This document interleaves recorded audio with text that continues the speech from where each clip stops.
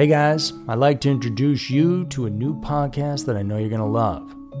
Do you like travel? Do you like picturesque locations and getting away from it all? Well, this new podcast has all that and murder.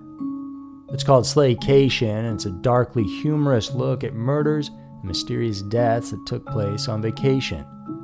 Hosted by a true crime fanatic, her comedy writer husband, and his TV producing partner, Slaycation brings a unique perspective to chilling, thrilling, and WTF stories of vacations gone horribly wrong. From the twisted tale of Harold and Tony Henthorne, whose romantic anniversary in the Rocky Mountains ended with one of them falling off a cliff, to Angelica and Vincent, two recently engaged lovebirds whose Hudson Valley kayaking adventure ended underwater. Each episode of Slaycation will have you asking, accident or murder? But it's not just the stories that'll intrigue you. It's the discussion between a longtime married couple and business partners who happen to be Emmy-nominated TV producers. Each episode of Slaycation also includes humor, takeaway and travel tips that will keep your next vacation from being your last.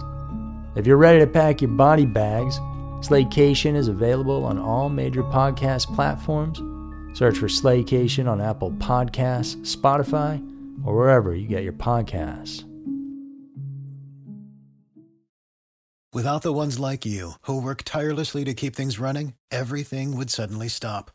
Hospitals, factories, schools, and power plants, they all depend on you. No matter the weather, emergency, or time of day, you're the ones who get it done. At Grainger, we're here for you with professional-grade industrial supplies. Count on real-time product availability and fast delivery. Call, clickgrainger.com, or just stop by. Grainger, for the ones who get it done.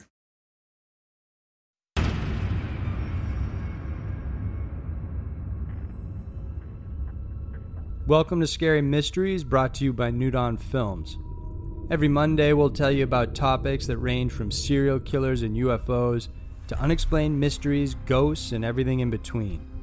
If it's scary and it's mysterious, then we've got you covered. And check us out on YouTube as well if you want to watch each episode. Thanks for tuning in.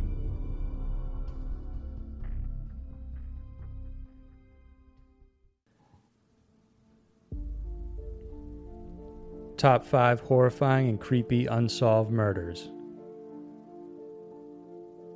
Murder is a sinister act no matter how you look at it. However, there are certain cases that stand out, not just because of the grisly circumstances involved, but more so because they remain unsolved. Here are 5 of the most horrifying and creepy unsolved murders. Number 5. The Black Doodler. San Francisco was a different time in the 1970s.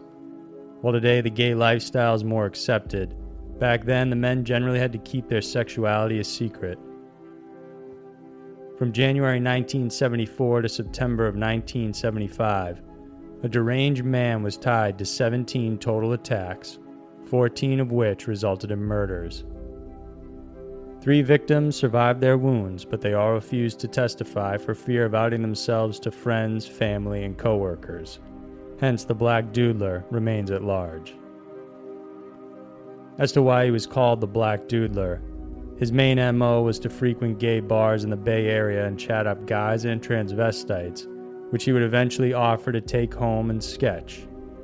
And after that was over, he would stab them multiple times all over their bodies.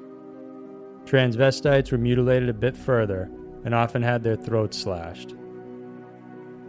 Among the victims were Gerald Kavanaugh, who was believed to be the first victim, Joseph J. Stevens, who was a female impersonator and comedian, and Frederick Cappan, a former United States Navy nurse.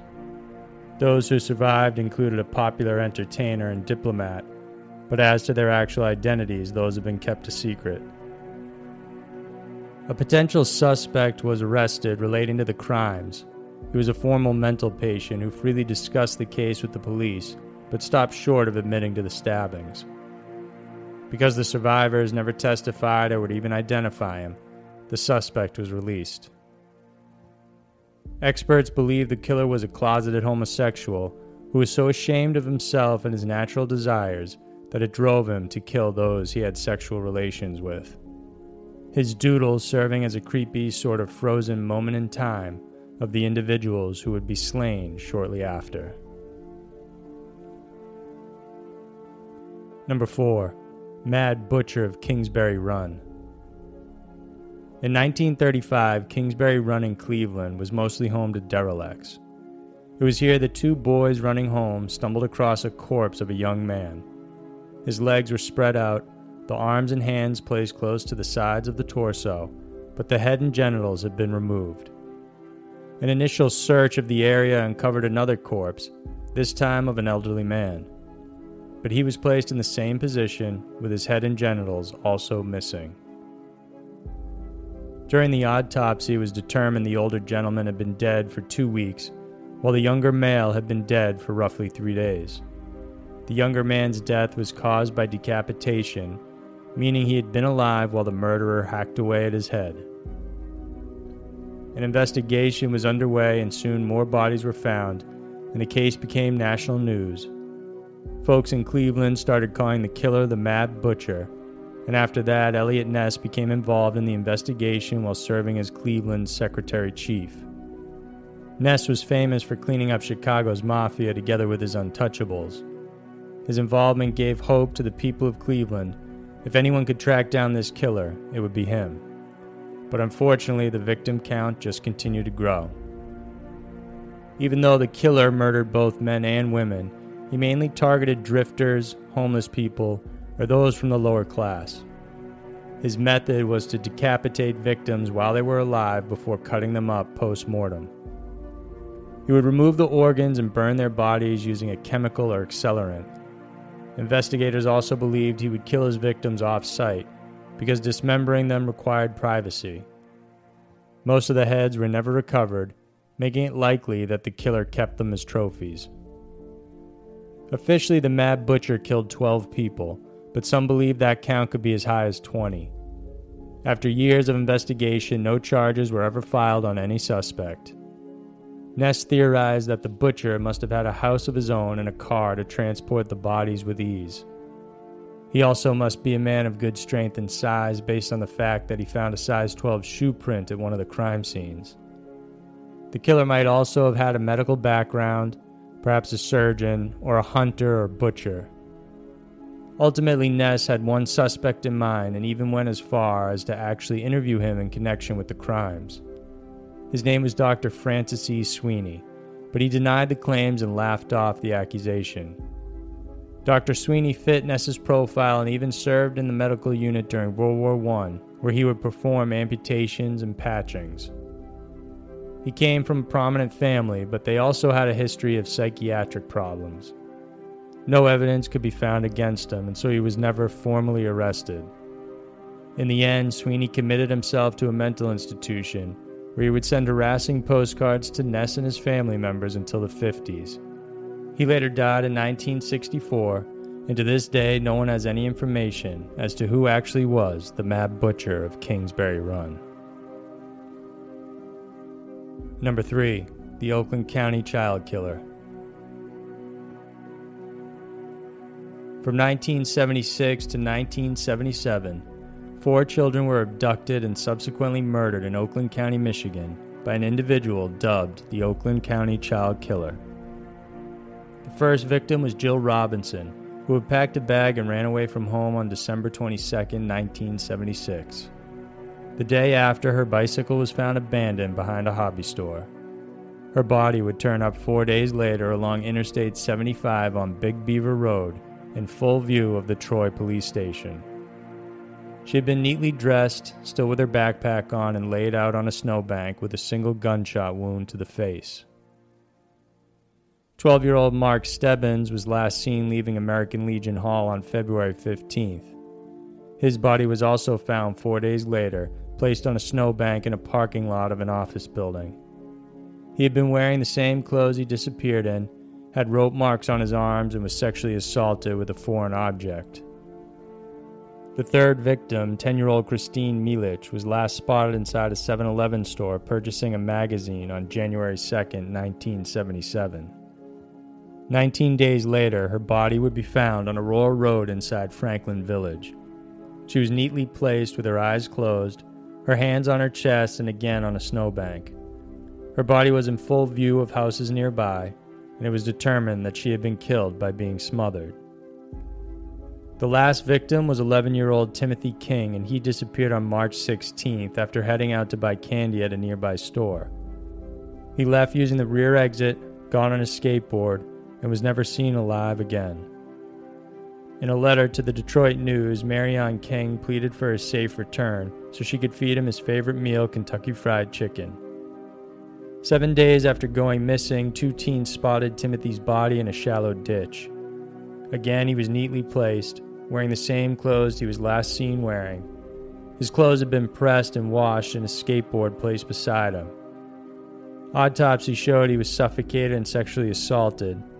The contents in his stomach showed that his final meal before being killed was that of fried chicken, the same food his mother told the news was his favorite. Other child abductions happened within the same period but were not linked to the Oakland County child killer. As for the killer's identity, there were several suspects that included the son of a General Motors executive and even John Wayne Gacy. However, no one was ever convicted for the crime. Recently, the case has been reopened with newer evidence coming to light. However, no suspects are currently being charged.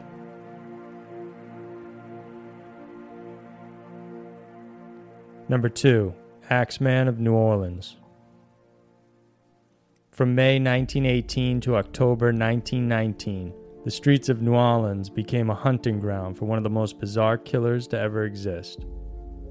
His choice of weapon was an axe. Known officially in the history books as the Axeman of New Orleans, he attacked 12 people in a single year, 7 of which died from the brutality of the wounds. His targets were often women, but he would attack men too if they got in the way. The majority of his victims were Italian Americans, and the first were Joseph and Catherine Maggio. On May 22, 1918, while the couple slept, the Axeman carved a hole through the door, slipped inside, and proceeded to hack away. Catherine was found slumped over her husband in bed. A razor was used to slit her neck, and the cut was so deep it nearly decapitated her. Meanwhile, Joseph was found still alive with a gash on his face and head that he eventually died from. Several more victims would turn up in the same way. At first, police thought the crimes were a form of extortion, but no missing valuables were ever reported.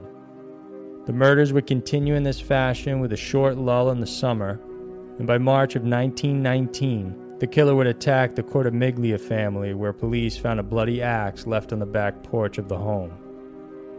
3 days after this last attack, the local papers received an ominous letter from the Axeman himself.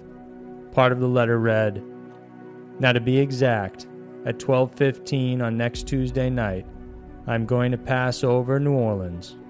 In my infinite mercy, I'm going to make a little proposition to you people. Here it is. I'm very fond of jazz music, and I swear by all the devils in the nether regions that every person shall be spared in whose home a jazz band is in full swing at the time I have just mentioned. If everyone has a jazz band going, well, then so much the better for you people. One thing is certain, and that is that some of your people who do not jazz it on Tuesday night will get the axe." A lot of people still doubt the authenticity of the letter, but on March 19, 1919, the streets of New Orleans were flooded with jazz music. That night, the Axeman kept his promise and didn't kill anyone. There would be 3 more victims that year, happening in August, September, and October, before the Axeman officially vanished without a trace.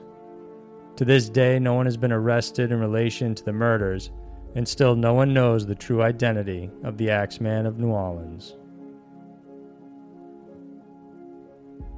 Number 1. The Girl Scout Murders. 40 miles from Tulsa, Oklahoma is Camp Scott.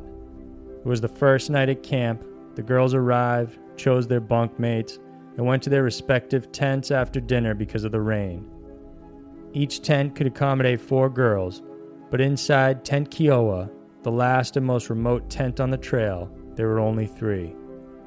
There were 8-year-old Lori Lee Farmer, Michelle Hughes, who was 9, and 10-year-old Doris Miller. A little after midnight, camp counselor Carla Sue Willard heard some unusual sounds, so she took a flashlight and went outside to investigate. Each time she shone her light into the darkness, the sound would stop. Eventually, she dismissed it as just an animal and went back to sleep, and all through the night, the other girls in different tents would hear weird, guttural sounds outside, but no one knew what it was. The next morning, Carla woke up at 6 a.m. to head to the showers. She walked towards the area where she had heard the unusual noise from the night before and found 3 sleeping bags under a tree. She took a closer look and was horrified to find the dead body of Denise Miller. Inside, the other 2 bags had the bodies of Lori and Michelle. All 3 girls were beaten, and both Michelle and Lori were killed with heavy blows to the head. Meanwhile, Denise was also beaten, but she had died from strangulation. All 3 were sexually assaulted. When the crime scene was examined, it showed the girls were tied up using duct tape and rope prior to being beaten and raped. In a very scary twist, 2 months before camp was about to start, the counselors were on site training when one of their tents was ransacked. A handwritten note was left that said 3 campers would be murdered. Unfortunately, the note was dismissed as a prank and thrown away. Soon, suspects were traced and named. The most prominent was Gene Leroy Hart, an escaped felon. Crime scene materials found in a nearby cave were traced to Hart that connected him to the camp crime scene. After a 10-month manhunt, Hart was arrested and convicted, but was acquitted by a jury because they believed more than one person committed the crime. Hart was still sent to jail to serve the remainder of his time for a previous rape case, and within weeks of going back to prison, he died of a heart attack. Today, the case still remains a mystery. As for Camp Scott, it has been closed since the day after the murders and is now owned by a local citizen and kept private. So those were 5 of the most horrifying and creepy unsolved murders. Crimes of such an intense nature as these more often than not get solved. But the idea that these people got away with such horrifying acts is almost as scary as the murders themselves. Thanks for listening, and remember to subscribe and check out Scary Mysteries on YouTube as well for additional videos. I'll see you next week.